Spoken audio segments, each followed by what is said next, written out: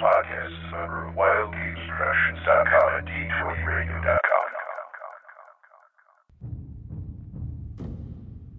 Between the time when wargamers played with chainmail and the rise of the Wizards of the Coast, there was an age of gamers.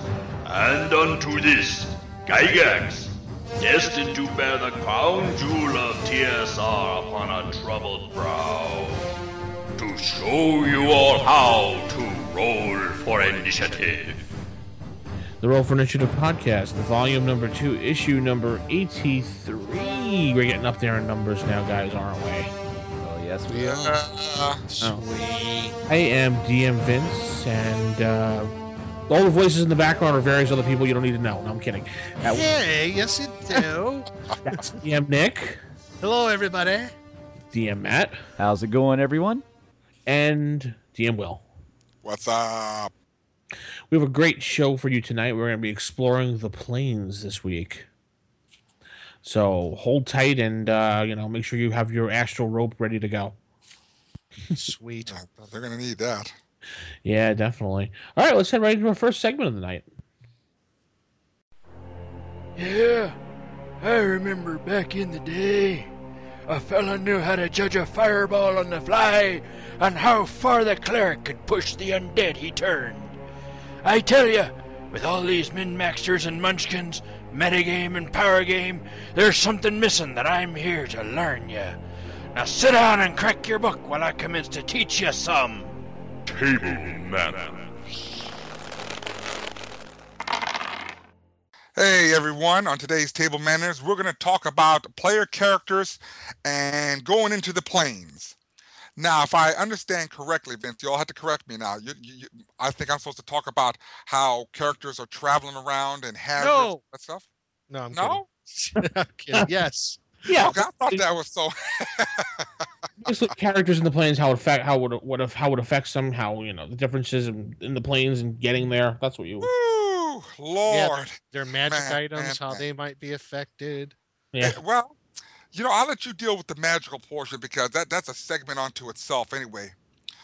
Well, let me talk about this. This is interesting. I know that you got some of those articles there. I think, Nick, you're covering that portion on magic. Well, yeah, just a little bit on it. I think you probably saw, just as I did, that, stuff about, planar travel within Right. D&D. It was like right from the get-go.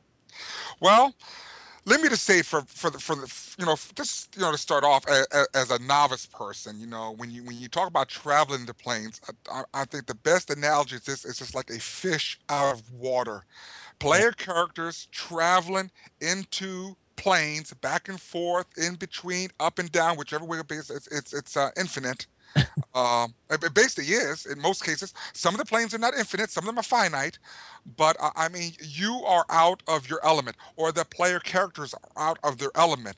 So when players are actually traveling to these areas, they have to make sure that they are prepared both mentally and physically, whether it's by magical means or with any kind of help, magical especially. Got to be very careful. But I'm not going to cover about the magical stuff. Traveling to planes. If a DM is planning to have his player characters, or the players have their characters travel into a different plane of existence, he needs to make sure that he has everything planned out on exactly what's going to happen to them once they get there, what kind of monsters they're going to encounter, and then have to deal with all the other special things that might happen. And I believe, Nick, you're covering the things on how magic is affected? Yeah, particularly like different spells and Right, how right. those are going to Oh, be yeah. affected. Magic Yeah. items, I think we could kind of, you can kind of cover too. Okay. Well, see, my main focus is on the traveling and how that affects characters. Right. Now, like I said, it's like a fish out of water. You take a fish out of water, the fish is going to suffocate.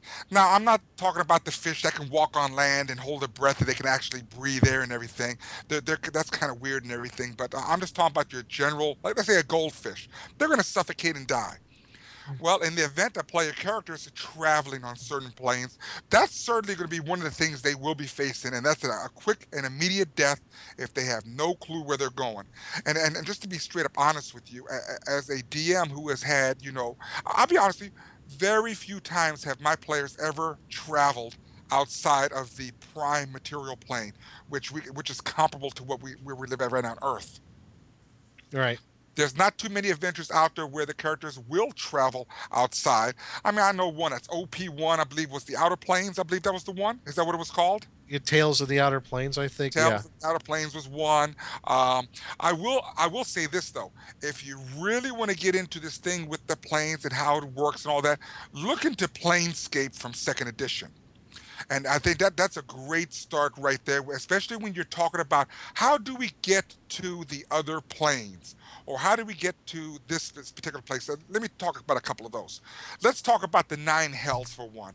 I know there was an article in Dragon Magazine. I don't know if that was 2 articles or if it was 2 Dragon Magazines, the Articles of Hell. Mm-hmm. Yeah, it was 2 articles split up by Ed Greenwood, yeah. And you know what? That thing didn't really go into detail on how to get to hell. Okay, or there isn't too much to talk about, like how to get to the 666 layers of the abyss where you're dealing with demons. Right. And there isn't really too much to talk about how to get to Elysium or to I believe the 7 heavens. I believe that's the other one, right? And there's the Twin Paradises, Limbo, Pandemonium, the Happy Hunting Grounds. Happy Hunting Grounds of all places. So, I mean, there's really not too many things that are dedicated saying, how do you get there? And, who's covering the magic items? Was that you, Matt?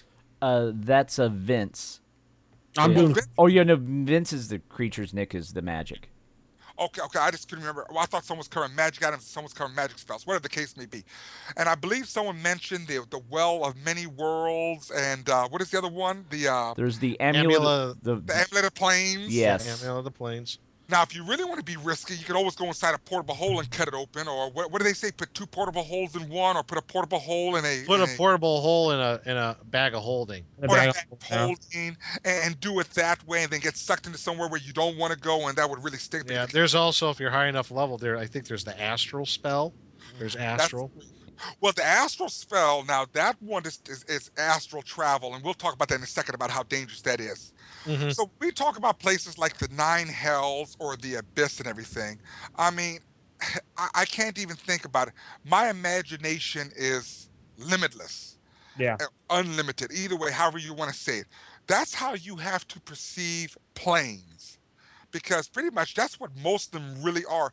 Now, when we start getting into like the pocket planes or the demi planes where they're kind of finite, they do have a border. A prime example would be Ravenloft, for example. That is a demi-plane. It has a border around it, so it's not infinitesimal. The demi-plane of dread, right? Oh, exactly. Now, I know that we're covering on the 1st edition. I just want to give more examples because I'm telling you, there's nothing wrong with going to the Manual of the Planes, for 3.5 or 3.0 whenever it came out, and then also using the Planar Handbook that came out for 3.5, and Pathfinder. I'm sorry. Yeah, I was gonna say, and Pathfinder has an awesome book about. Yes. They also have one that focuses on the Hells, Book of the Damned. Yes. I mean it is just amazing. Or if you could find it, we were talking about before the original Manual of the Planes by Jeff Grubb. If you can get your hands on that one too. Well, that's the one that I'm concentrating on now. So, yeah. But I'm just saying there is other supplementary material out there that will help you make the original Manual of the Planes for 1st edition by Jeff Grubb a much more better book. Oh yeah, absolutely. And there's lots of articles in Dragon Magazine that covers this stuff, but it covers it for 1st edition, 2nd edition, and of course, D20 3.0, 3.5, whatever the case may be. Traveling in planes is dangerous. And I'm going to tell you why. One, if you're going to go to hell, you're going to have some issues. I'm going to use hell for an example because a lot of people talk about all their little excursions and expeditions into hell, and they're killing, the lords of hell and all this stuff and everything. And I'm starting to smell cow poop for some reason, but it doesn't matter. It is what it is and everything. But I'm serious though. This is just too funny. When you go to hell, you're not going to be right outside that Archdevil's, castle or domain or wherever he's at. It's just not going to happen like that. No. It doesn't work like that. You got to find it doesn't. first of all. Yeah. You got to find it. And Right. this is the funny part. I believe there's a picture in the Manual of Planes that shows how the 9 hells are stacked on top of one another, 1, 2, 3, 4, 5, 6, 7, 8, 9, all the way down. Yeah. And like for example, the River Styx is one of the greatest places to start if you want to go to planes, because if I understand correctly, the River Styx goes through every plane possible. Yes. At least I've done it that way. Well, that's what I read in the book, that the River Styx goes through every plane of hell. Or if not, the River Styx definitely does go to the first plane of hell. So you can start from there and then work yourself all the way down to the 9th plane. I do know that the River Styx does go through the 666 layers of the abyss. I can't remember the exact, the way it does, but it does exist that way as well. So if you decide to go to hell, try the River Styx. Use that route first. And also, if you're running down, like you said, these people, I ran down to the 6-7 and I killed Asmodeus, and you're like, yeah, whatever. First of all, as soon as you hit layer 1 and you start beating the crap out of things, those hierarchy in the bottom are like, who's in our what? And they're going to start checking things out. Yeah. You know what's funny, when we talk about the first plane of hell, a lot of people don't know this though. Tiamat controls the first plane of hell. Yep. She sure does. Per first edition, Tiamat lives. That's where she lives. That's her abode, is the first plane of hell. And what do they call those devil things? Abishai. That's her followers. Yeah.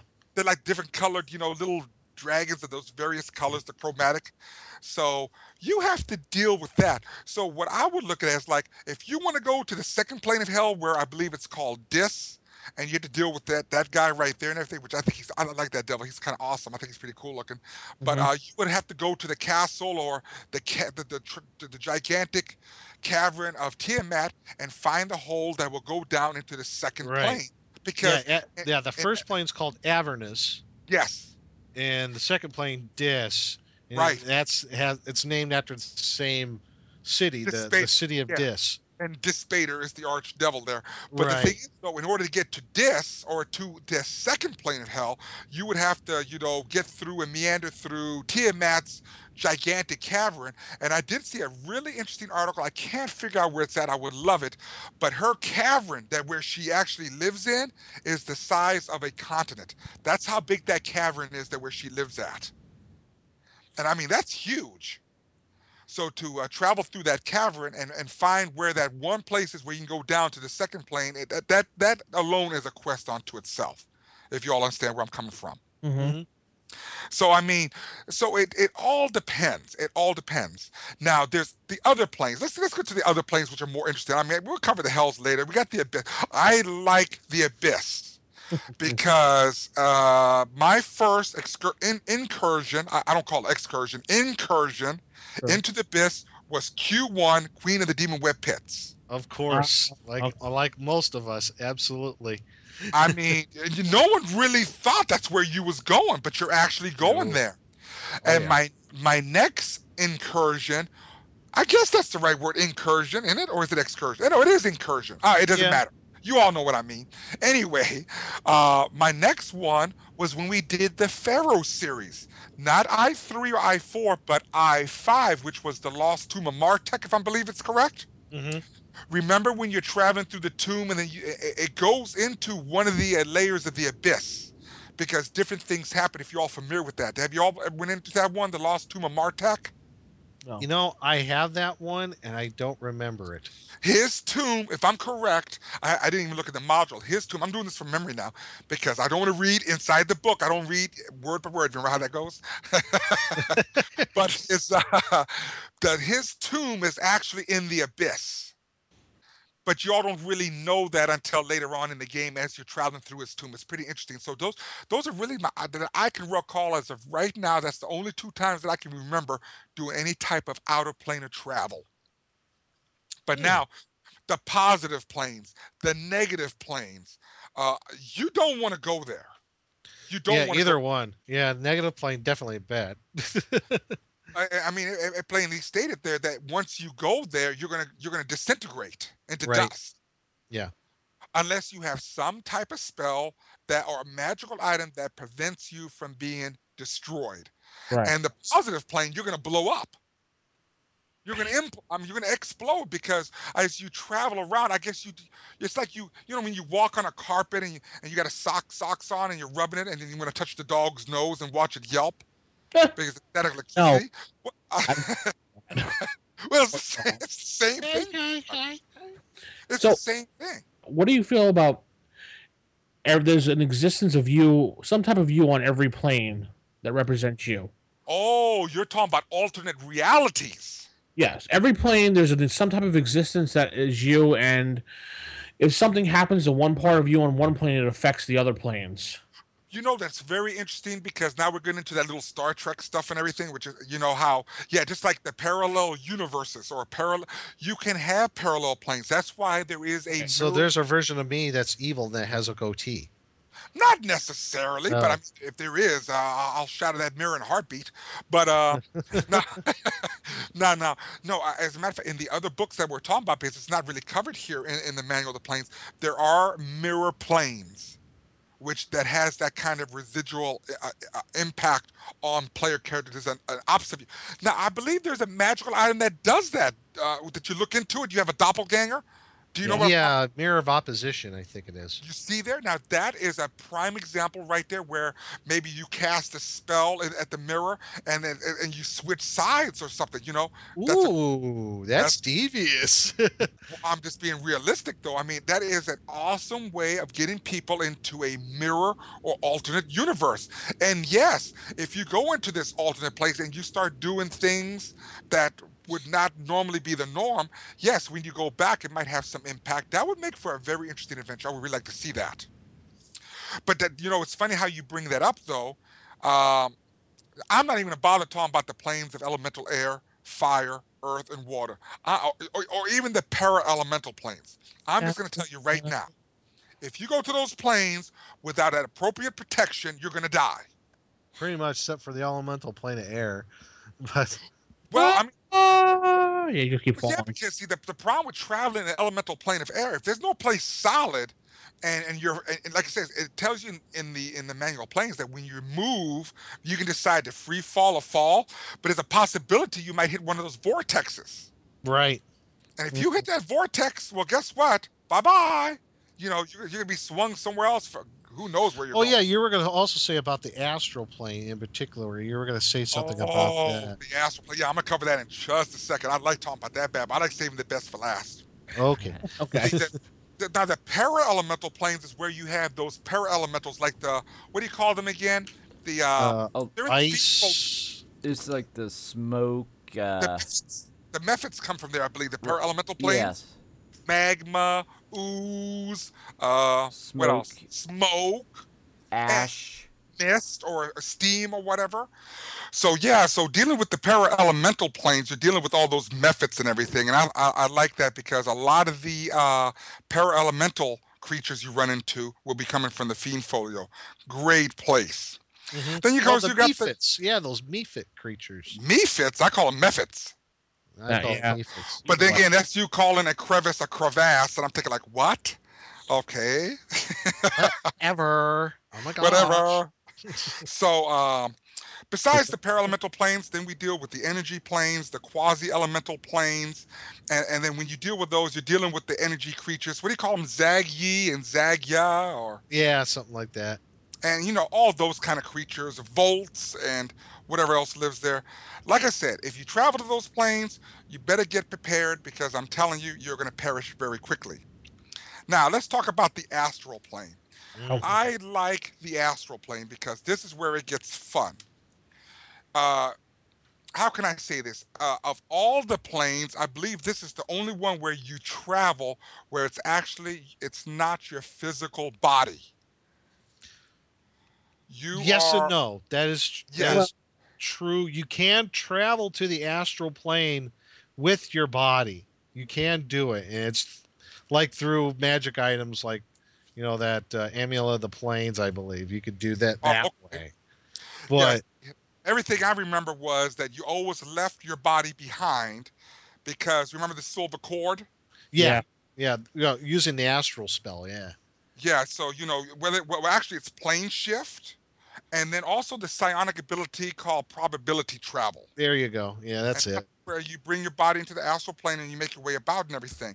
Now the astral plane is kind of weird and everything because there are like small things of islands and other objects just floating around and everything, but the thing that maintains your body to your spirit or your essence is that silver cord. Mm-hmm. And it's really neat and everything because if that silver cord gets cut, Yeah. yeah, you're gonna have some problems. Like you're floating away in space and everything. Right. And as I understand, I believe your body dies. Well, a certain amount of time before it dies. Yeah. Right, exactly.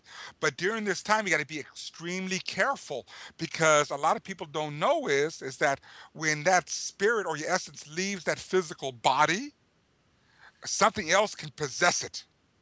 Right. You are not immune to being possessed. So let's say there was a wandering ghost running around and everything, and he says, "Oh, look, an empty body. This is a shell that I can assume." Well, you got some problems then. So Or worse enough, like a demon or a devil. yeah, typically. So let me tell you about that silver cord. The silver cord is kind of interesting and everything because I can't remember how it can get cut. It's been a while since I remember on the silver cord, but I do know that you can encounter Githyanki.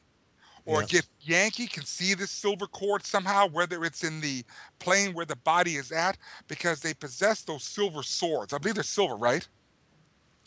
Yeah, Githyanki have those silver swords, and they can cut that silver cord. Right.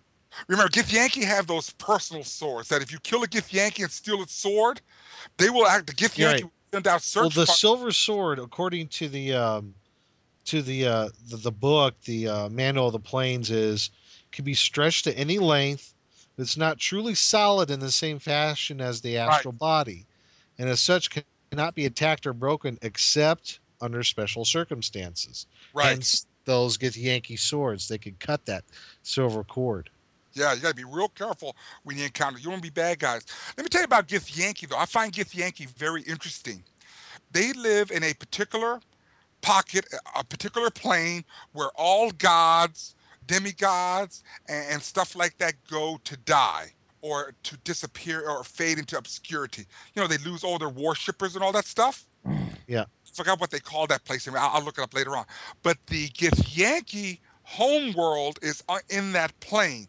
And they built it on top of this gigantic body of a dead deity.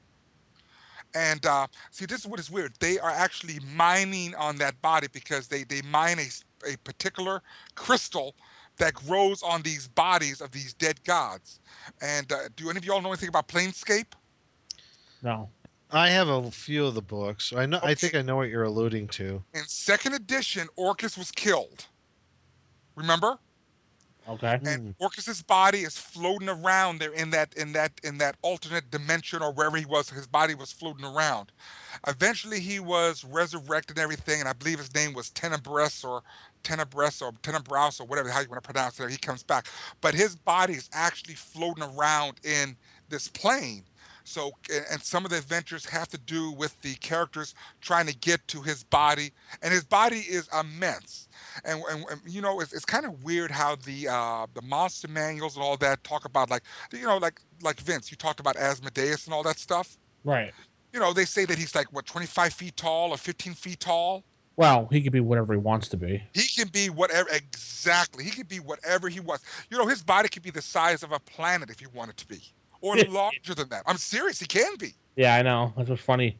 That's the power of these individual beings. And and when they die, they go to this plane and they crystallize, they solidify, they harden up or something. And the Githyanki and their god queen or whatever, she's a female, I know that for a fact, but they live on this gigantic, huge structure of a dead deity. It's pretty interesting. You all got to check that out sometimes. But in any case, all I can say is, traveling to planes, there's a couple things you got to take into consideration. One, if you get there, how are you going to survive the hazards? One, you got to deal with the physical hazards, the weather, the heat, temperature, uh, air. Some of the planes don't have any air. That's true. Like you go to the negative material plane, like you're talking about before. I mean, Right. there's no, you just like turn to ash. Yeah, so you got to deal with those kind of hazards. Then secondary, I don't know which is worse, but then again, what good are you if you can't survive the physical hazards, if you can't survive the hazards of the flora and the fauna you may encounter? And that's what's so crazy. So, and now let me tell you something about the astral plane. We'll go back to that again. In the astral plane, there's a lot of travelers. Yep. There is a lot of travelers. It seems to be that a lot of creatures like to travel through the astral plane. From what I remember, it's like it's the easiest plane to access. Yeah. Because Yeah, it it borders is. so many others. Right. It's Yes. the interstate for planar travel, basically. Yeah. Exactly. Yeah, it's the shortest way to get anywhere. How many times have we talked about monsters that come from the astral plane to attack players? Exactly. And this is why I tell people in first edition, I know some of y'all don't like psionics and everything. I appreciate psionics. I'm going to tell you why I like psionics. Because when a creature on the prime material plane uses psionics, it sends out a resonating field, which in turn attracts creatures from the astral plane and from the ethereal plane. And I think that is just awesome for like cerebral parasites. Yep. Or mind flayers because they love traveling in the astral plane, and any other type of psionic endowed creatures. That's why when I tell people who ever deal with psionics, it's very rare. I mean, extremely rare. I said you take a chance by summoning creatures. What do you call those molds? Brain molds. I think they're brain molds, Yeah. and there's other creatures that are out there that are just attracted to that resonant energy from using psionics, where the case may be. The ethereal plane, another dangerous place because now you're dealing with insubstantial creatures like ghosts.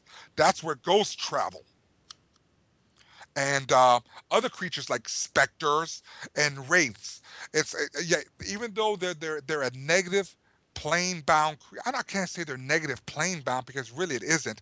I think that's been a big question. But they have like some connection to the negative material They plane. do have a connection, yeah. And it's funny about ghosts because ghosts are in the ethereal plane. Remember how they do their magic jar attack from the ethereal plane and everything? Right. It's very interesting how theirs is the ethereal plane, but they're still an undead creature, which has nothing to do with the negative plane. Wraiths, shadows, specters, whites, any energy draining creature. And I remember an article, correct me if I'm wrong or not, but I was thinking that the article was stating that those creatures really had nothing to do with the negative plane. But then I see other things where it says that they are. So, there might be some confusion there. We have to find that article sometime. Yeah. Especially with undead monsters because it's kind of weird. But hey, that explains their level draining ability. They have this small essence of that negative plane within them. And I will tell you this: if you travel on the negative plane and you encounter undead, be very careful because I think they're more powerful there. And if you turn them as if they're one step higher. Oh boy.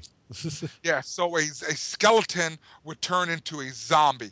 In order to turn skeletons, you have to go with the zombie chart. Zombies go to whites and so on and so on and so on. So then I guess ghosts would become where Lich is at, and Liches would be special, I believe, on the turn undead chart, if I'm correct. Wow. So traveling through the planes is a very risky venture. Make sure the player characters are ready for it. I think that the biggest challenge is for the DM to run it appropriately. If you remember in Q1 in Queen of the Demon Web Pits, I know that there was a thing where you went to different planes. Do you remember that? Do you remember that, Nick? Yes, there is a section in the adventure, I think, and I have the module in front of me, by the way. Yeah. I think it was in her spaceship. Right. In little spaceship, there's like these doors that you can go through. And if you go through a certain door, you go to this other world. Yeah, that's somewhere in that. Either it's on the same plane or some place that she had conquered. I know one of them was run by vampires, if I'm correct. There was one that was, here, I could look it up right here. but I remember there was one world where she was trying to conquer Right. that was taken that there are dwarves on it. Wow. It's called Maldev. There's this place where it was the night. Yeah, you're talking about the night world of Vlad Tolenkov. Yeah, it's a world that's like ruled by a vampire. Yeah, see. So yes, I remember some of these things. So the question is, and that's another thing where DMs should allow. How will players travel there? And like you said, you all mentioned some of the items and some other. Well, I wouldn't use the portable hole and the bag of holding. I think that's a little insane right there. But because you can go anywhere with that. Or Right. what was that other one? There was a well of many worlds. Am I correct? Yeah, well of many worlds. The well of many worlds and stuff like that. But I can't remember if that's all random plus the other spells. But now let's talk about stuff like special color pools. That's in the astral plane, dealing with the color Yep. pools. Yep. And then, when it comes to a DM, I would say make something that allow a character to go through. Now, Yeah. the adventure is not going to that world and dealing with whatever threat. The problem is trying to get back. Because it always changes. Yep. One of the things that we did, like you're talking like traveling to a particular plane, like you were talking about the astral plane. And I think I might have mentioned this before, but one of the things like in the astral plane is one of the adventures I was doing a whole new campaign, and I was basically the whole world changed, but how am I going to make the whole world change and have these new characters in it? Well, what I did is the characters were being attacked by something, and what was it? It was a greater Lamassu, I think it was. Oh yeah, I like them. Yeah, the greater They're awful Lamassu has the Babel. Yeah, he kind of saved them from being attacked by like these really powerful undead like wights and ghouls, and they were just first level, so they were running away. And he helped them out, and he basically did the whole "come with me if you want to live," and he took them to the astral plane because he is able to astral travel, and they all joined together and went to the astral plane. Now, the thing is, one of the perils when you go to those other planes, a big one, I guess, with the astral plane is time. There's a huge time distortion with the astral plane. And I'm looking at the book here. The effects of the passage of time in the astral are slower by a factor of 365,000 to 1, or 170 true days for one subjective round. So if you're there for one round in the astral, 170 days have passed on the prime material. Well, they were there for long enough for 509 years to pass on the prime material, which really wasn't that long. They get back because the Lamassu was injured. He had to heal himself up and everything. There had his really cool palace and everything. He takes them back, and 509 years have passed. The whole world has changed. And they're like, what just happened? And this is why I tell people out there, do not follow his advice. Because that's the stuff I'm talking about. You need to plan this quickly, especially in the astral plane. No, I'm just giving you a hard time. I'm just messing with you. I was devious. It was great. I loved it. It was wonderful. But it was a great way to get the campaign kick-started. I'm like, how am I going to do this? How am I going to make this work? And I looked this up in the manual of the planes. I'm like, aha. So yeah, it worked out. So when they went into the astral plane, they went with their physical form or just their astral form? They went with their physical form. Okay, but what if you went in with your astral form but left your physical form behind? There you go. And They probably would have died. Yeah. Yes, their bodies would naturally wither away and die. And I seen something on that came from a Dragon magazine about how the astral plane worked. that as long as you stay in there, yeah, you're. And as a matter of fact, that is so funny because I knew that was something to do with the Pharaoh series concerning that. I'm gonna have to look it up sometime and everything. Yeah, the astral plane is very tricky. You got to be very careful, and Yep. you know, and like I tell people is that if you were thinking about traveling the astral plane, you better remember you're gonna run into a lot of monsters, and the manual of the planes has a list of monsters that you commonly run into. And when I look at this list, I'm looking at this, I'm saying like, you got to be kidding me. You want to get out of the astral plane as soon as possible because I mean, give me a break here. Night hags, nightmares, slotties. I see demons. I see devils, lesser devils. You can run into invisible stalkers, and we know why night hags are there. They're going around trying to steal people's little souls and make larvas out of them, and Yep. and the minor demons. I mean, this is common monsters. And Yeah. I said, oh man, this is pathetic. And you know, it's funny they don't have Gith. Oh, they do. They have Githyanki as uncommon monsters. So, yeah. So there's plenty of the stuff in here. Extremely dangerous. Just make sure that you have a way of the characters to get in there and find a way to get back. Because Yeah. if not, it's going to be a very short Get adventure. there, get what you need, and bug out as soon as possible. I mean, it's no different like if you go to the plane of elemental air or the fire and water and all that stuff. Because, I mean, for one, you're dealing with elementals, and they're gigantic there. They're huge, and they're powerful. And you got to deal with the genies and that entire, the Freedies and all them, those knuckleheads and everything. And again, you're dealing with those creatures that live and inhabit on these planes, and it's their home. You're the intruder. You're the outsider. You're traveling around, and you're thinking, like, how much more longer can I deal with this? And Right. one thing I will have to impress Ravenloft, as we've talked about the demiplane of dread, Mm-hmm. the majority of planes, 99.9% of them, are non sentient. They're just planes, they just exist. There is a chance you could run into some planes that are actually sentient. And it's actually interesting to read on some of these other books here concerning outer plane of travel. One of them is the demiplane of dread, which is considered a sentient demiplane. It is That's a, why it's so darn dangerous. Oh, I get it now. it's not just a place for people to be punished or a purgatory or all that mess. It is actually a sentient entity Oh that gosh. thinks things, and this is why those people are being sent there or pulled from their respective worlds. I mean, look at it. Everyone knows about Lord Soth. Mm-hmm. Yeah. Soth went to Ravenloft. Right. Well, that's a different plane. Right, and because the plane is sentient, that is why they're also tormented with their desire from their prior Right. life. And see, what's even better about it is that this sentient plane, you know, the dark powers have never really been fully explained, which makes it even a much more mysterious thing, is the fact that it prevents communication to deities for the players. You all know that, Heck, right?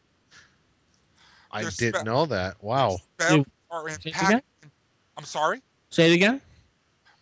Spells by player characters are impacted directly while they're in the demiplane, the demiplane of dread.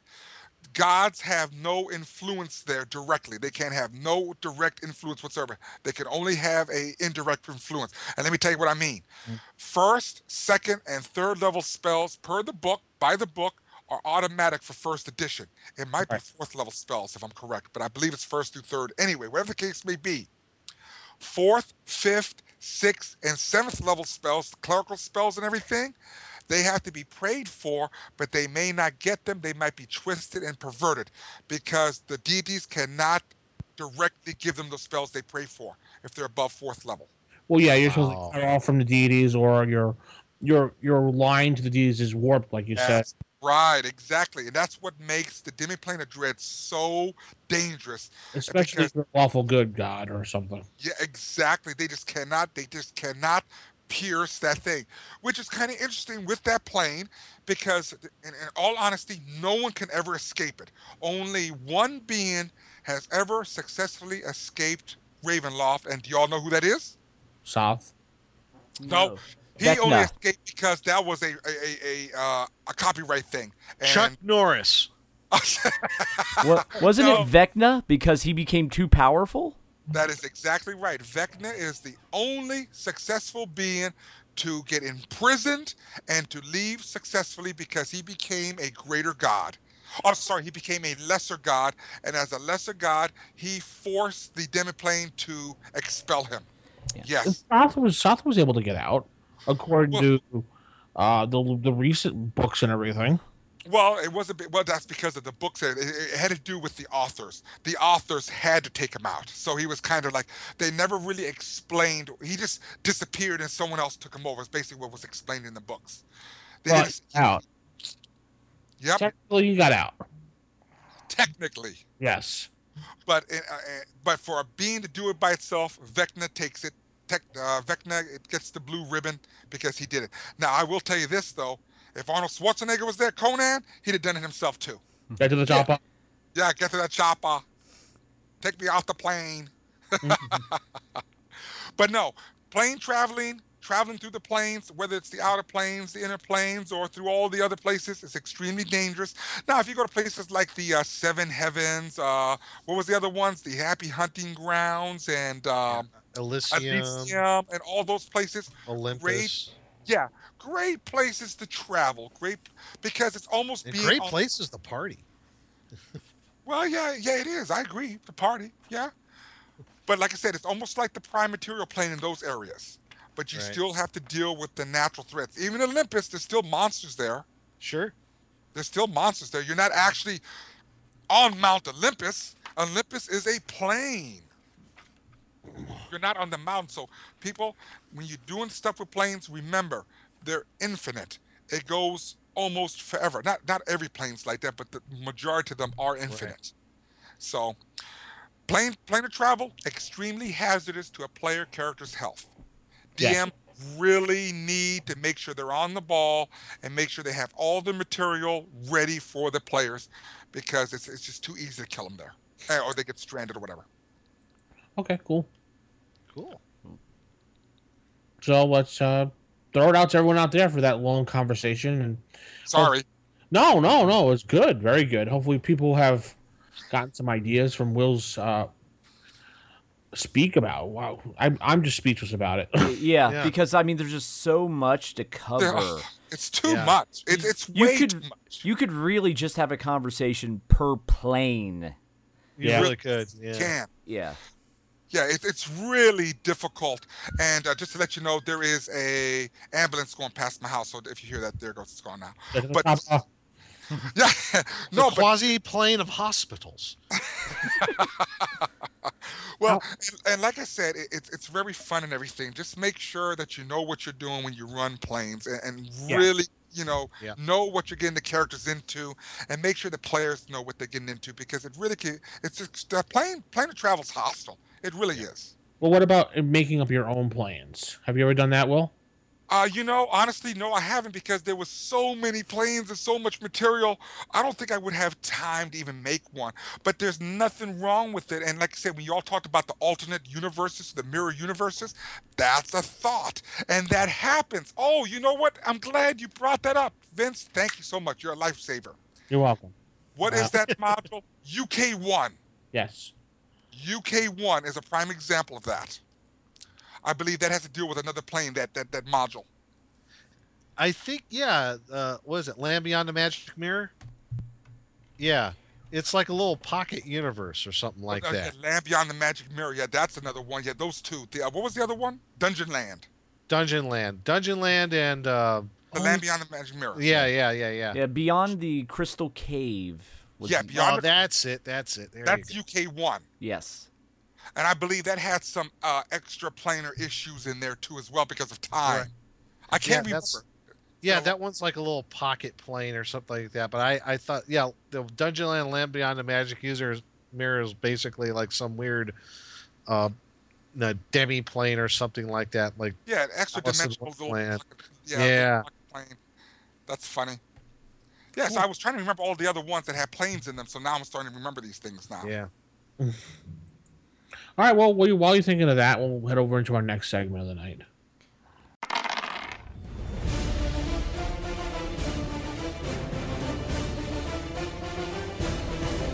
Oh, man, what the heck is that? Stand aside, you fool! I have a spell that will work here!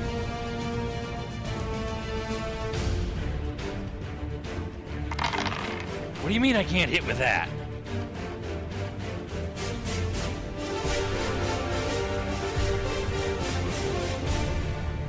Oh, right, fine. Show it to me in the book. Welcome to Game Mechanics.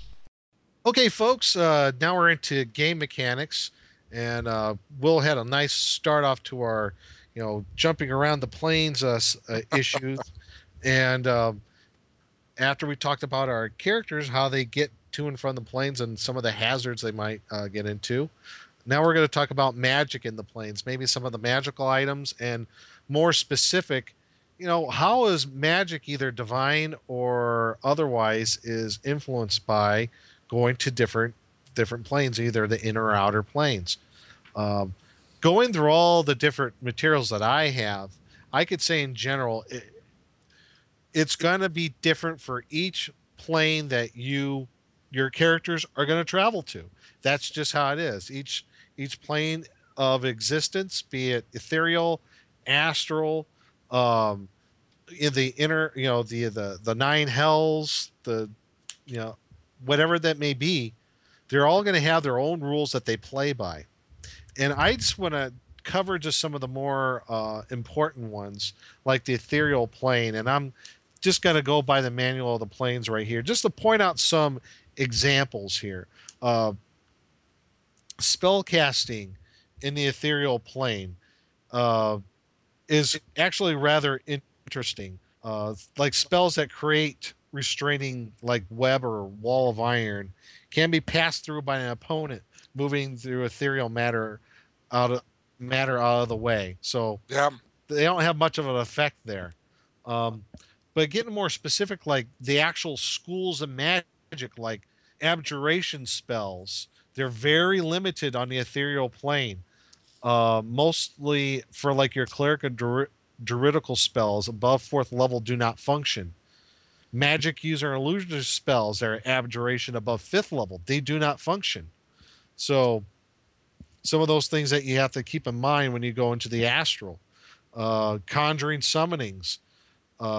They cannot summon an entity from the prime material, outer, or astral planes when you're in the ethereal. So it's going to summon it from someplace else. There are some special cases to some things. And you just have to, like a Leomund's secret chest spell functions in the ethereal, but it places the chest in question in a different part of the ethereal from the caster's initial location. That stinks. Yeah, that's kind of weird. The druidic summon weather function for the ethereal, it works. It functions in the ethereal, but the only possible weather change is the summer and ether cyclone, which affects all in the area. It's like, okay. Yeah. So that's the only thing that you can do. There are some specifics that, like on the ethereal plane, there's like certain spells that don't work. Divination spells, they function differently in the deep ethereal and the border ethereal. These spells do not function against ethereal targets, but divination spells can be cast within the border ethereal against targets in the plane adjoining that border. The results are seen only by the caster. So there's like some weird kind of rules if you want to use these. If you get more like into the illusionist phantasm spells in the ethereal, according to the book here, it says illusionary spells are a bit of the ethereal plane itself, bending it to the will of the caster. For this reason, items created by illusionist phantasm spells function normally, but not disappear when the spell lapses, concentration ends, or the illusion is touched. Rather, the illusion gradually loses its sharp edges and mobility and joins the landscape of the ethereal plane. Yep. That's kind of creepy. You use an illusionist phantasm spell, like, I don't know, shadow creatures, and you create it, and after the duration of the spell, they're still kind of there after the duration of the spell. So, so that's just some of the things with the ethereal plane on magical effects. And like I said, it's going to be different for each plane. Magical items in the ethereal, if your player characters go there, weapons are reduced by 1+ on attack and damage rolls. So is magical armor. Magical items that reach into an extra dimensional space still work. Magical items that devices that call on powers more than one plane removed from the ethereal plane do not function in the ethereal. So, Wow. so there's a lot of weird stuff going on in the ethereal plane if your characters go there as far as what magic spells work and which do not. The big ones like the abjuration spells. After a certain level, you don't get any. So that's the ethereal plane basically in its cosmic nutshell, if you will. Another one that we did talk about is the astral plane. And what happens there when you're talking magical effects. And we already talked about like that weird time distortion. But when you get into the magical effects of the astral plane, it's a little bit different. It doesn't impede spell casting, but spellcaster effects might be a little bit different. Abjuration spells work fine. The plane is stronger than any petty spells that cannot be spelled or held back. They just don't. Abjuration spells, they work normally, but they don't affect the fabric of the astral plane itself. Alteration spells. Apparently, alteration spells, they tap into the ethereal. So spells that contact the ethereal and inner planes or make use of extra dimensional space do not function. So your alteration spells do not work. Conjuration summonings, they're severely restricted. Spells above a certain level do not function. Basically, your clerical spells of 4th level or higher of conjuring summoning do not function. Juridical of 3rd level or higher do not function. Magic use or illusionist summoning spells of 5th level or higher do not function. So summoning cantrips do not operate. So again, there's another difference here between like an ethereal and astral plane is, whatever plane you're going to, there's going to be some weird magical effects. And I think this is important to point out. I wouldn't let the player characters know. I would let them find that out on their own. You're too mean and everything. Because well, I would just say because the planes themselves beyond your own prime material, it's mysterious. It's like going into the great unknown. There might be some hints or ideas from like various scholars from various areas of whatever campaign that you're in. But I think some of the magical effects, I think you should leave them rather vague, if not completely unknown. Well, I think that's part of the fun. Well, for the astral plane, since it's so many things travel through it, I think that would probably be the most well documented. Yeah. So- I so- would say so. so if they're the going- ethereal, maybe not so much. Right. The ethereal, I could even see being more of a clerical, more religious type scriptures talking about that than necessarily scholarly works. So talking about how Right.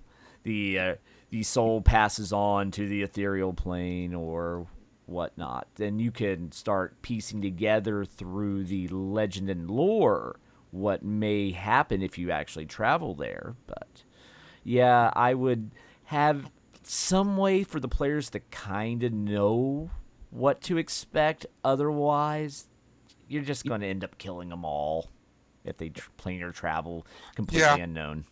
See now, Yeah. a good example. You have Q1, Queen of the Demon Whip Pits. Yep. I believe, don't they have a listing of all the spells that get impacted Yep, when they and travel? I'm going to be talking about that. Yep, that's one of the Okay. things we'll be talking about. You betcha. Oh, like, I guess that means, you're telling me to shut up. I'll do this. Okay, go ahead. No, Go ahead. all right, be quiet. No, but you're right. I'm going to talk about that because that's something on the other end about some of these other planes like the Abyss and the Nine Hells where spells and magic items work differently. But one thing I want to point out, like I'm glad I used the astral and the ethereal as a couple of examples of planes where there are different effects on magic, but the ethereal might boost or diminish magic of certain types. The astral will do the opposite. For example, on the astral, illusions, phantasms those type of spells, phantasm-based magic without an illusionary component does not function on the astral plane. So if you want to use some like one of those type of spells that use phantasm-based magic without an illusionary component, it will not work. One thing I just saw, and here's where it kind of delves in what you were talking about, Will, how travel can be rather, dangerous in these planes like the astral. Necromantic spells. They function normally, but those involving restoring the lost spirit to a body have a chance of attracting an astral searcher if the attempt fails. And the astral searcher is out of the Fiend Folio. So you're trying to restore a body, a summoned spirit to a body. If it fails, this astral searcher creature might come. See what I'm saying? I told you it's dangerous. Yeah, it is dangerous. But there you go. It's cool, but you think it's cool and everything. I'm going to throw my party right into it. Who cares? Why not? It's cool. Some of the magic items, like the ethereal, weapons are reduced by +1, so is armor. Potions, though, they take 1d4 rounds to consume, and there's a 5% chance that the user will choke while you're on the astral plane. Oh, jeez. Wow. Yeah. So that's not good. No, So there's some things you can take into account. Now, that's the astral and the ethereal. The astral, like you were saying there, Matt, I think they might have more in your game world, depending on how you want to play, probably have more documentation because it's the most traveled of the planes. The ethereal, probably not so much. Now, let's talk about some of the other ones, the ones that you're trying to maybe really get to, and besides the astral, which is kind of like that highway to all the other ones. One of the layers of the abyss, and there's a lot of stuff that just works strangely.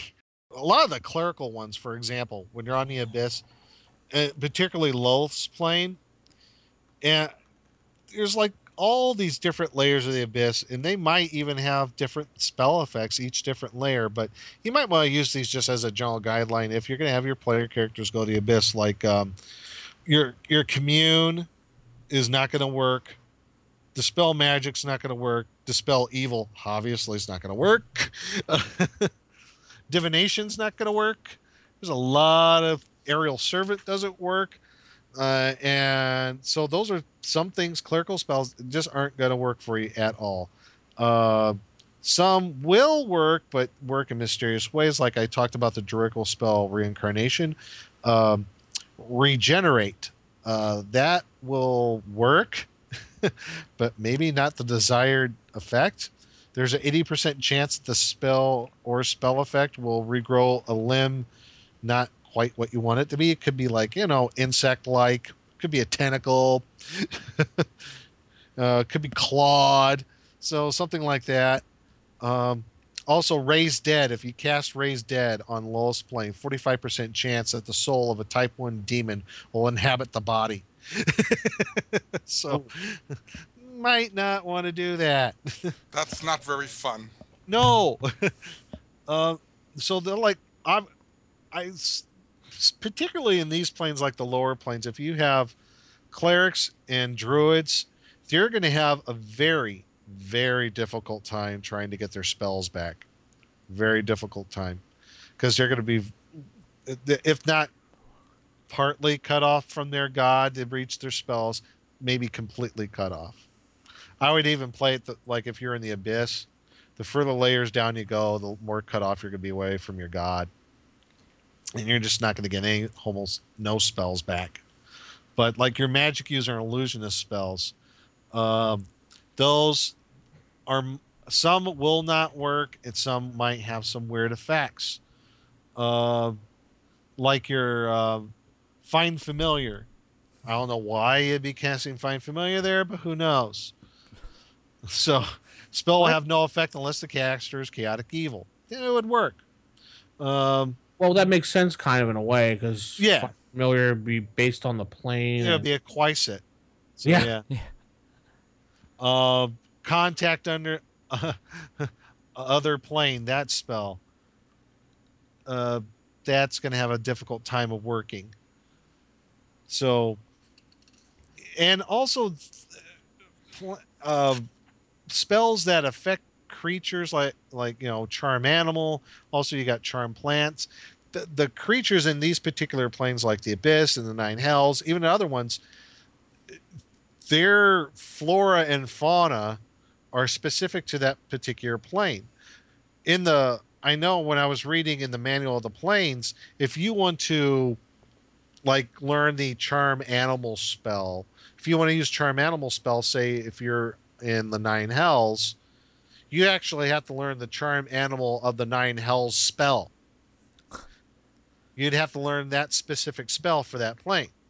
So if you want to charm a devil squirrel, a demon squirrel or something like that, a squirrel from the Nine Hells, or whatever's equivalent to that, you have to learn that spell. So it makes it very, and in a twisted sort of way, it makes sense. So if you want to influence the flora and fauna of that particular plane, you have to learn that particular spell. So that's a little bit on the the Abyss. The Nine Hells, pretty much same thing. There's a lot of weird stuff going on in the Nine Hells, what spells do and do not work. And I'm going by the Dragon Magazine article out of issue 76. I'm looking here where it says spells are listed by class, and within each character class, an X equals ineffective. There's a lot of X's, folks. There's a lot of things that aren't going to work in the Nine Hells. Some of the obvious, like protection from evil, not going to work. Chant, not going to work. Prayer, no dice. Protection from evil, Deadfoot, radius, ditto. So there's a lot of spells in your cleric repertoire. Control weather, earthquake, resurrection, ain't going to work. Insect plague, no dice. What if you're on the plane of rain? Well, then, okay, you're good. Okay. I'm just imagining a paladin going insane if he tries to detect evil in one of the planes. Your head explodes. Too much evil, boom. Yeah. Same thing with the druidical spells. A lot of things just don't work. Entangle, predict weather, purify water, call lightning, plant growth, summon insects.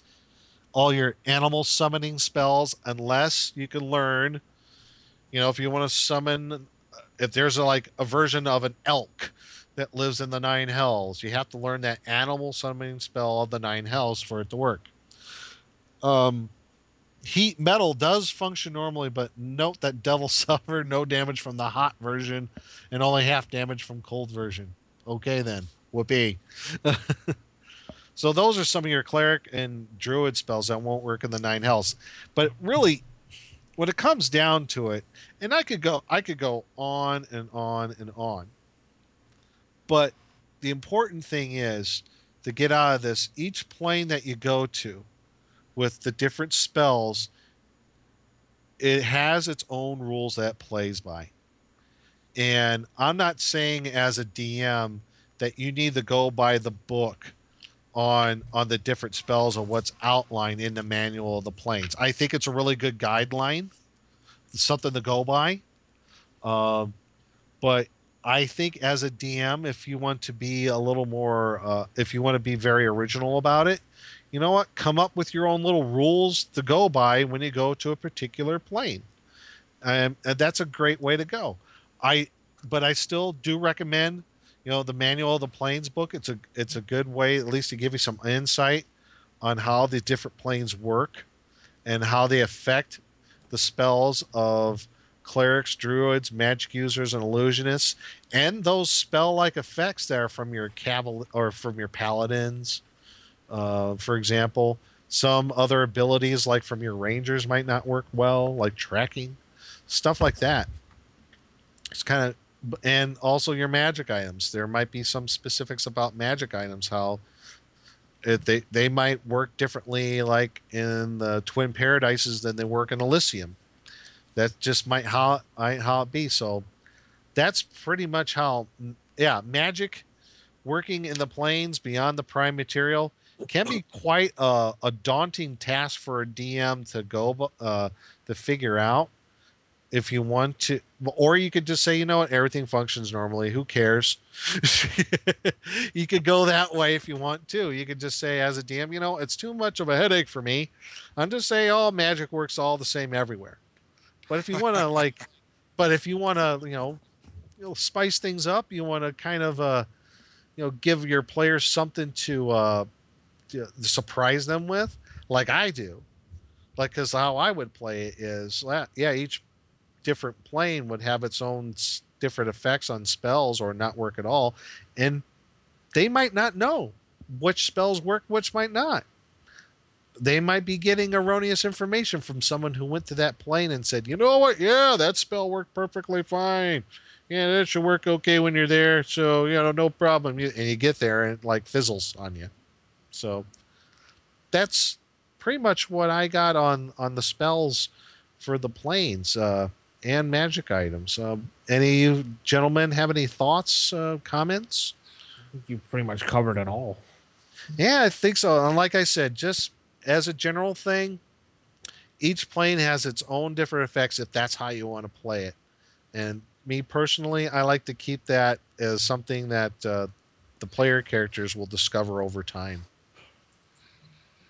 Okay. Yeah, I mean, magic items and spells, they get affected and they get impacted very hard and everything. And like you said, it's extremely difficult for player characters to accommodate it and learn up on it. And if you thrust them right into that plane or wherever, they're going to be for a rude awakening. Yes, they are. And like I said, there's basically two ways you can play. Either, all magic has the same effect everywhere you go, or it works differently in each plane that you go to.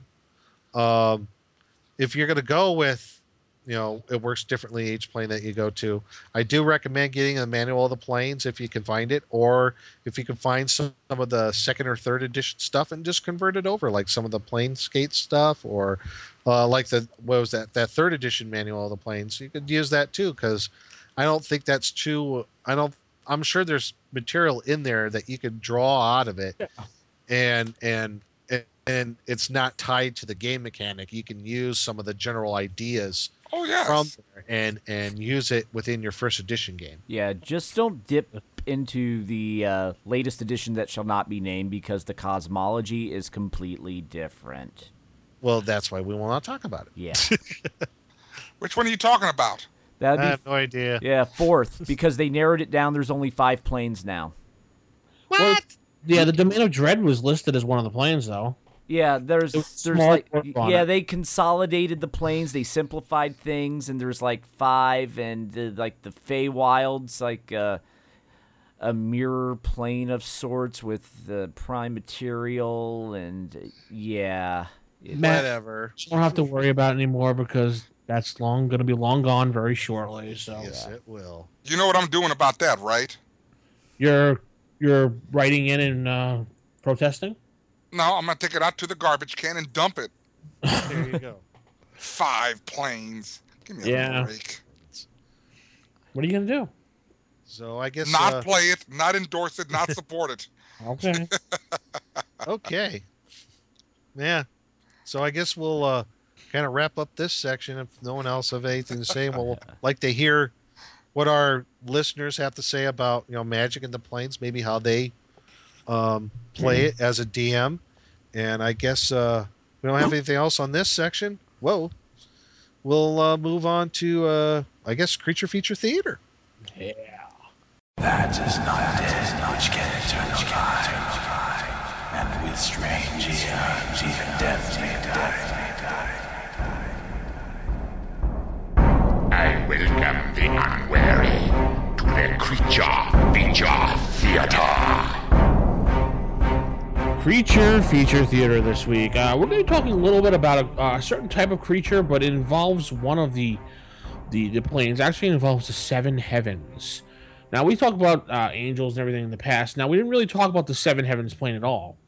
Now, the 7 heaven plane is broken, obviously, into 7 different heavens. And there is only one way to actually get into the seven heavens, and that's through the astral plane. Now, have any of you guys had any adventures through the astral plane to the seven heavens at all, or no? No. Not to the seven heavens, no. Most people don't because they don't see a reason to go there. Everything is lawful and good on the plane, and when you go into the plane, you're climbing a mountain. It's like simulating climbing a mountain, and every time you get to the top of the mountain, you get to another plane, and you start at the bottom of the mountain again. On each plane is different type of archons, or archons, I don't know how you want to pronounce it. And the first version of them would be the lantern ones, like these little glowing balls that are floating around. Those are what are considered the larva, or like the new recruits. So like when a lawful good paladin finally passes on, this is where they would be going, and this is what they would become until they decide which path to take on the planes. And we have so basically the lantern archons with the little spherical bubbles that float around with a little soft glow. They don't really do anything. They can't be attacked, and if they're slain, they're just reformed anyway. So you can figure out a way.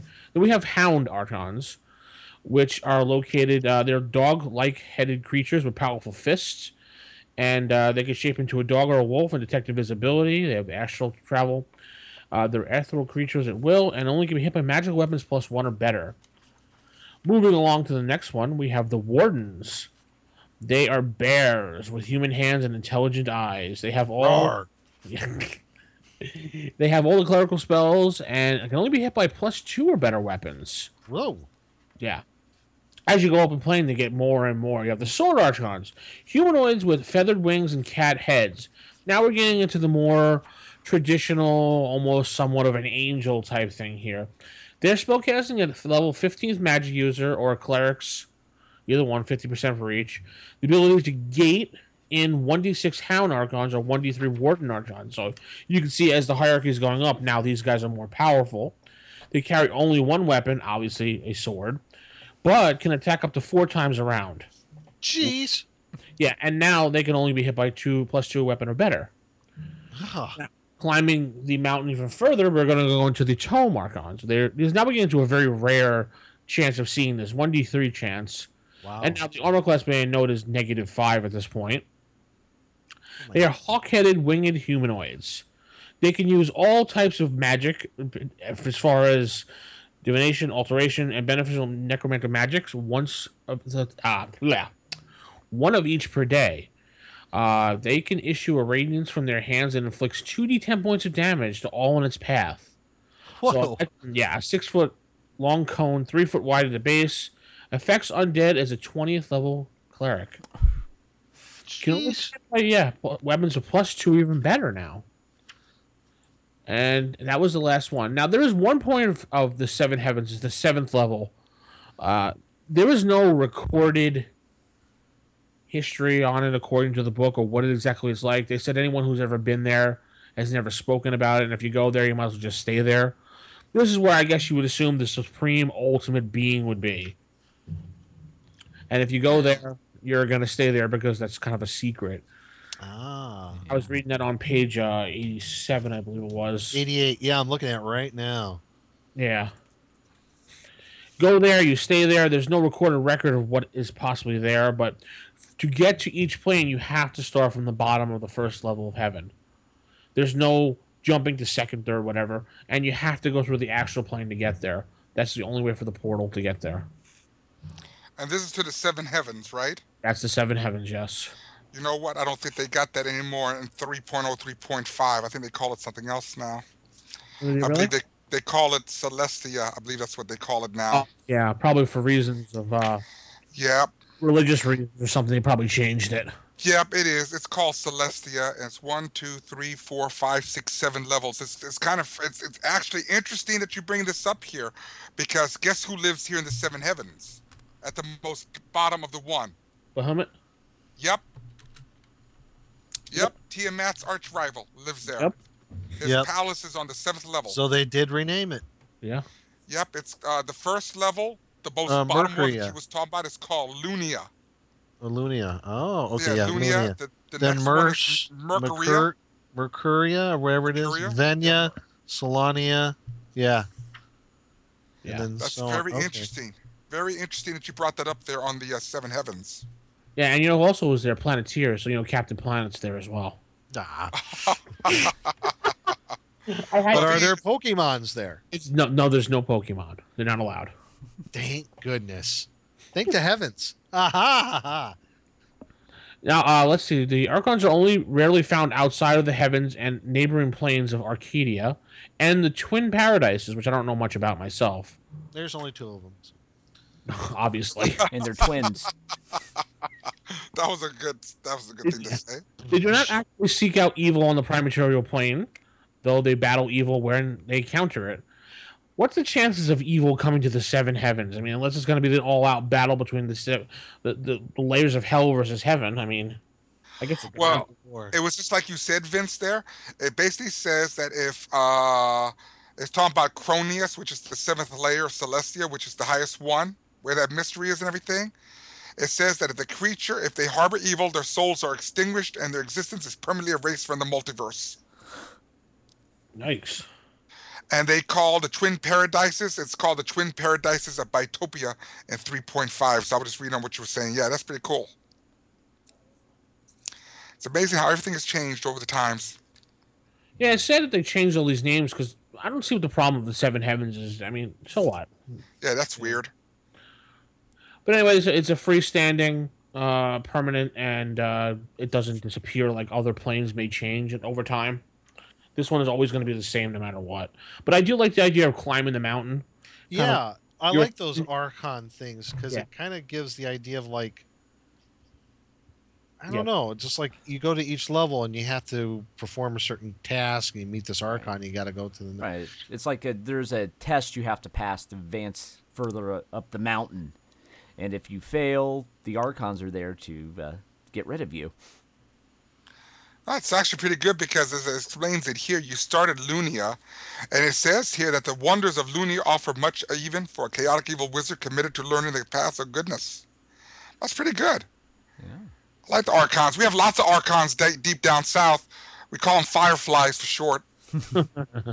I was just looking at the thing on Lunia. It says in the manual of the plane, it says the ocean itself is fresh, clean water that functions as holy water. Yeah, it's an ocean of holy water. Wow. Just imagine if you could get a trade route of the ocean of holy water and bring it back to the prime material. Oh, you make it such a killing. Oh, yeah. But see, it got monsters in there too now because look what it says there. It says it has it contains all manner of aquatic life from tiny schools of silvery fishes to leviathans moving in the depths. There could be giant krakens down there. Oh, jeez. Yeah. They mentioned some other creatures in here, or like Devas. I didn't see anything about them, but it seems that the Archons are servants to the Devas or the Planeteers. Wow. Where would the Planeteers and the Devas? Did I miss something here? Did I miss a page or? No, not that I know of and everything. I mean, because you also got the Solars. Yeah, where are those? You know, and I really don't know where they cover those and everything. I know that they're in the Monster Manual 2. If y'all have a Monster Manual 2 near you. Yeah. The connection between the Archons, the Devas, the Planeteers, and the Solars is unknown. Though the Archons defer to the powers of the latter creatures and follow their bidding. So, Yeah, see, that's weird. It is unlikely that the Planeteers and the Solars are ruling Archons, but the issue is not settled yet. Oh. Stop calling them Planeteers. They're Planetars. Planeteers. Now I'm thinking, stop it. Oh, my head's going to explode. With their powers combined. Now, this is what it says about the Divas or the Devas. The race of Devas, and this is coming from the Monster Manual 2 now, inhabit the upper outer planes of good. And Divas or Devas are servants and messengers of the various deities of good alignment and so on like thereon. So that's pretty good. Planetars and Solars. Planeteers, where are they at? Planeteers and Divas, great. Yeah. Different races refers to the different seven heavens and different names, like a halfling or something else. a dwarf will refer to it as something else. Seven now Rings Fine, Captain Planet is formed there as well too. So, but this is what it says about Solars. I think Solars are pretty good because they kind of look like angels and they're really tall. But a Solar is the most powerful of spirits, usually directly serving a greater deity of good alignment and typically as his or her marshal, steward, Aseta Ra. You see Martha Stewart? No, The no, as a Solar marshal, serve Martha Stewart? Yeah, I think it's Martha Stewart's there. Oh, wow. Oh man. The Seven Heavens are home to many good and powerful creatures, including the Planetars, not the Planeteers, the Solars, and all manner of Devas, Agathia, to food creatures, holoplants, lawful good visitors, and pilgrims, both human and otherwise. Shedu, Lamasu, Kirin, dragon horses, and the occasional Titan. Yeah, Titans are there. Yeah, they're awesome. I love Titans. Yeah. It's one of those unexplained things that just, why are they there? I mean, I love Titans. I don't even recall seeing one Titan in the entire time I played D&D, except the one that was captured in G123. There was a captured Titan in there. Yeah, you're right. Yep. I think that Titan was drugged or something, and Yep. yep. You know what I always think of when I think of Titan? I think of that one Star Trek episode, the original series, when they were trapped. I am Apollo. Yes, I always think of him as There like you go. Titan. Even though he was supposedly a Greek god, but I always think of him as he was a Titan. Yeah. I don't know why. Yeah. That's weird. All right, cool. See what you tell us what you think about it. We'll throw it out there if you like Planeteers. Haha, Nick. And I was saying it the whole time like that just to get on your nerves. I know. It works. And throw it out to you, rfistaff@gmail.com. We'll head into our last segment of the night. As the secret portal yields to your efforts, you stand amazed at a vision from the most fevered dreams of avarice. Before you lies the Dragon's Horde.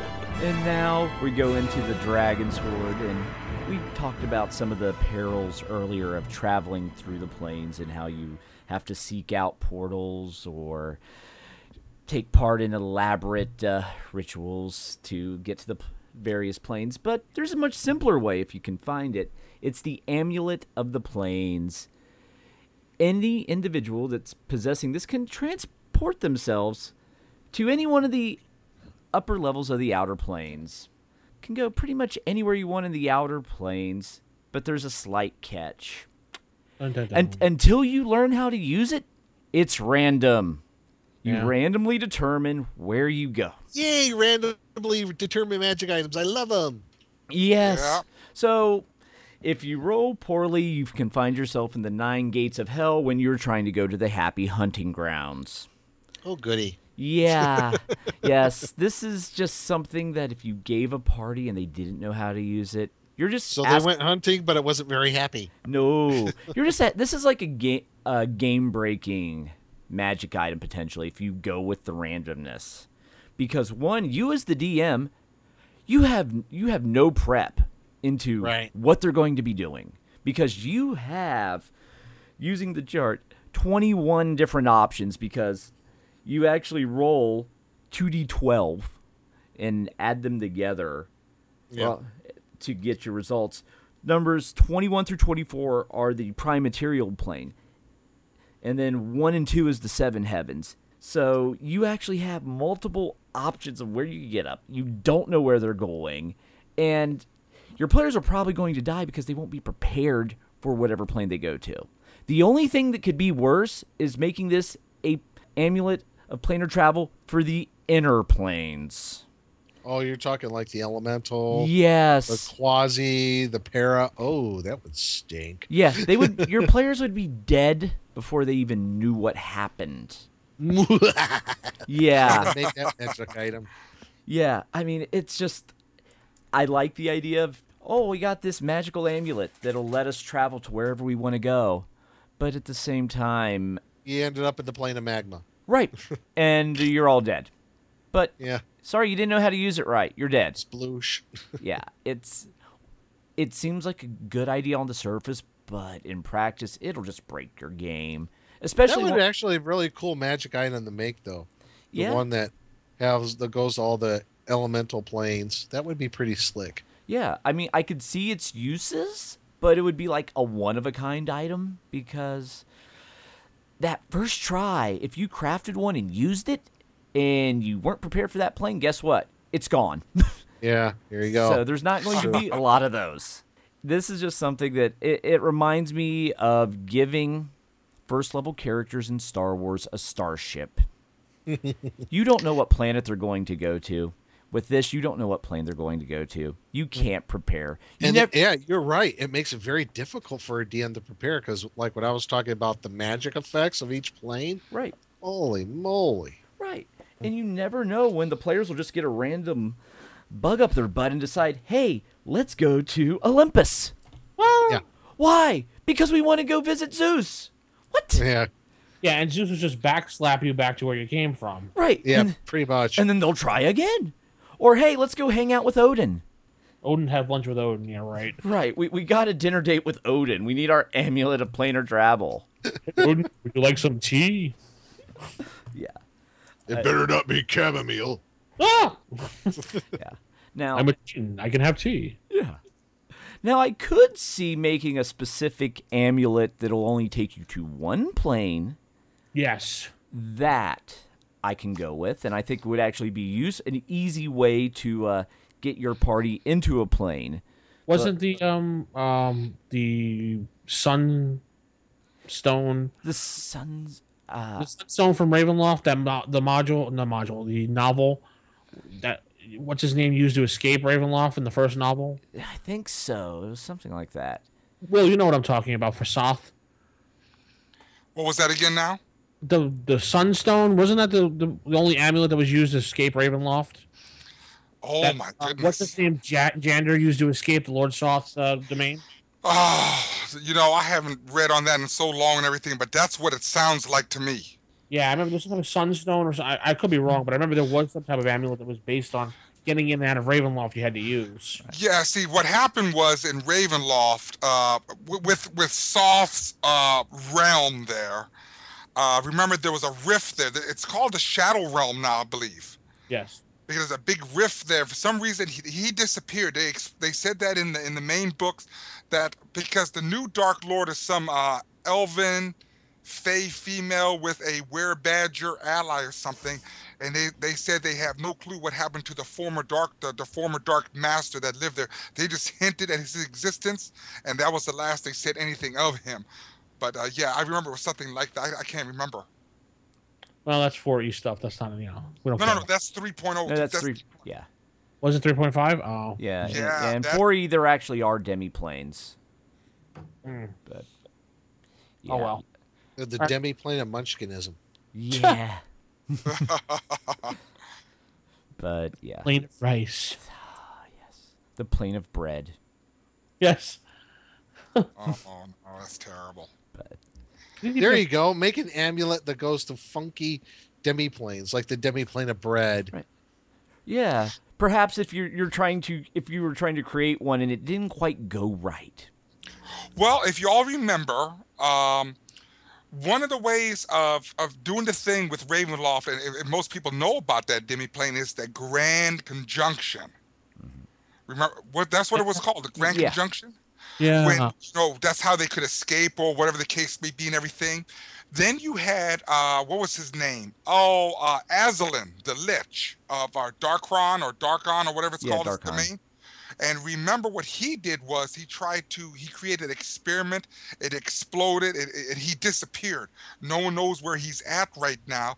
But what happened was every living creature in his domain were turned into undead creatures because of his experiment that went awry. And so right now, I don't know where he's at. I don't think he's still around right now. They're keeping that a mystery for the time being. Maybe he's at the demi-plane of bread. It could be something, but his experiment, and I believe now it's called the Nightmare Lands, and I believe now that the entity Death himself is now the current Dark Lord of that place. But it was that massive infusion from the negative plane that killed everyone and made them undead creatures. I'd rather go to the demi-plane of beer. Beer. Beer. Instead of an amulet of the plane chart, what about something like we've tried in our games in the past taking potions, and we'd take a potion and we had to do something that would threaten our lives to shock us into the plane that we wanted to go to. Has anyone done something weird? Yeah. Yeah, so I had this thing like we wanted to get to one of the planes of hell. Instead of traveling through a portal or something, he had us find this. I remember specifically we had to find this magic user who was very rare. He made this potion, and you had to do something to shock your body into like you were going to die, but you really didn't die. Like you run and jump off a cliff, and a high enough cliff, but not enough to kill you. The fact that you think you're going to die, it's kind of like one of those situations. So, yeah, the potion would act, and you would be boom, you'd be transported to the plane. Weird. Yeah, it was really cool how he did it. That's funny. That's a new one to me. Yeah. Now, something else that's real interesting, that since this question was brought up and everything, and now that we talk about Ravenloft and talk about different planes, and I'm glad you brought up the question there, Vince, and you know what I'm talking about is Spelljammer. Yes. Spelljammer is an excellent way of getting to other planes via spell. That's how I get some people into Ravenloft. They find an old derelict spelljamming craft. They board it to investigate. They find the undead remains of mind flayers or whatever creatures were aboard. And as soon as I get all the players on there, I let them know that a giant fog surrounds the ship. The ship takes off and flies into the crystal sphere where where Ravenloft's at. And then it crash lands somewhere over there. So nice. Yeah, so that's one of the other alternate ways that I can get people into different places if I really want them. You could do the old Land of the Lost thing with the slee stacks and the crystals in the caves and everything. That's a good way of doing it. And I love Land of the Lost. Yeah, I didn't like, what were they called? Slee stacks? Yeah, Slee stacks. Yeah, I couldn't stand it because I couldn't stand it. I hated that stupid song. Land of the Lost. Yeah. Well, all the Sid and Barty Croft songs are kind of stupid, so. Well, I liked Bigfoot and Wild Boy. Oh, boy. Wonderbug! No, how about Electro Woman and Dyna Girl? Electro Woman! Yeah, I'm serious. Oh, Dr. Shrinker. Now we're getting way off topic here. Yeah, we are. Well, we're on a different plane. Yes, we're on a different plane of television nostalgia. Yes, the big plane of Sid Marty Croft shows. Oh, man. We could Pulling the Kongs. We could wrote a whole special episode doing converting Land of the Lost into AD&D, which would be really cool, actually. That's hilarious. Well, you already got the dinosaurs. Yeah. Slee stacks. Actually, there's a version of them in Hackmaster. There is. There is? Yeah. I didn't know that. Wow. Yep. Is this a stack or? They're called like slash stacks, Nice. but they're basically the same thing. That is awesome. All right, cool. Unless Matt, you have anything else to say? No, I think we've pretty much covered it all. We've traveled to many planes through the course of this conversation, so I think it's time to travel to the plane of outro. Yeah, Plane of outro. That's too funny. Wonder Woman. Oh, sorry. Okay. And now to the outro. Well, folks, it's time to get on our Spelljammer shit. Oh, wait, never mind. It's time to put on our Amulet of the Plains and go into our many worlds, whatever it's called. Drop that coin in and say, "There's no place like home." I know that was really bad, but anyway. Okay. Red Ruby Slippers of planar travel. That's good. Why? Click your heels 3 times and you end up on the demi-plane of Munchkins.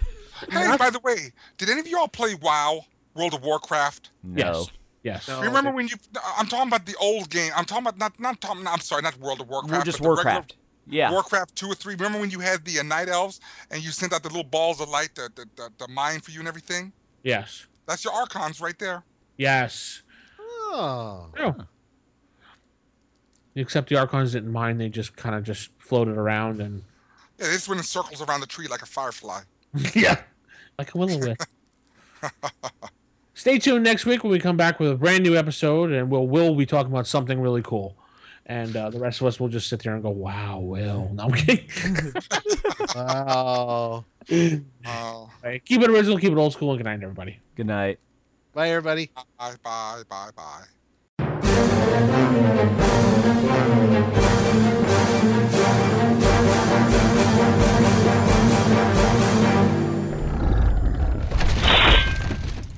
Roll for initiative.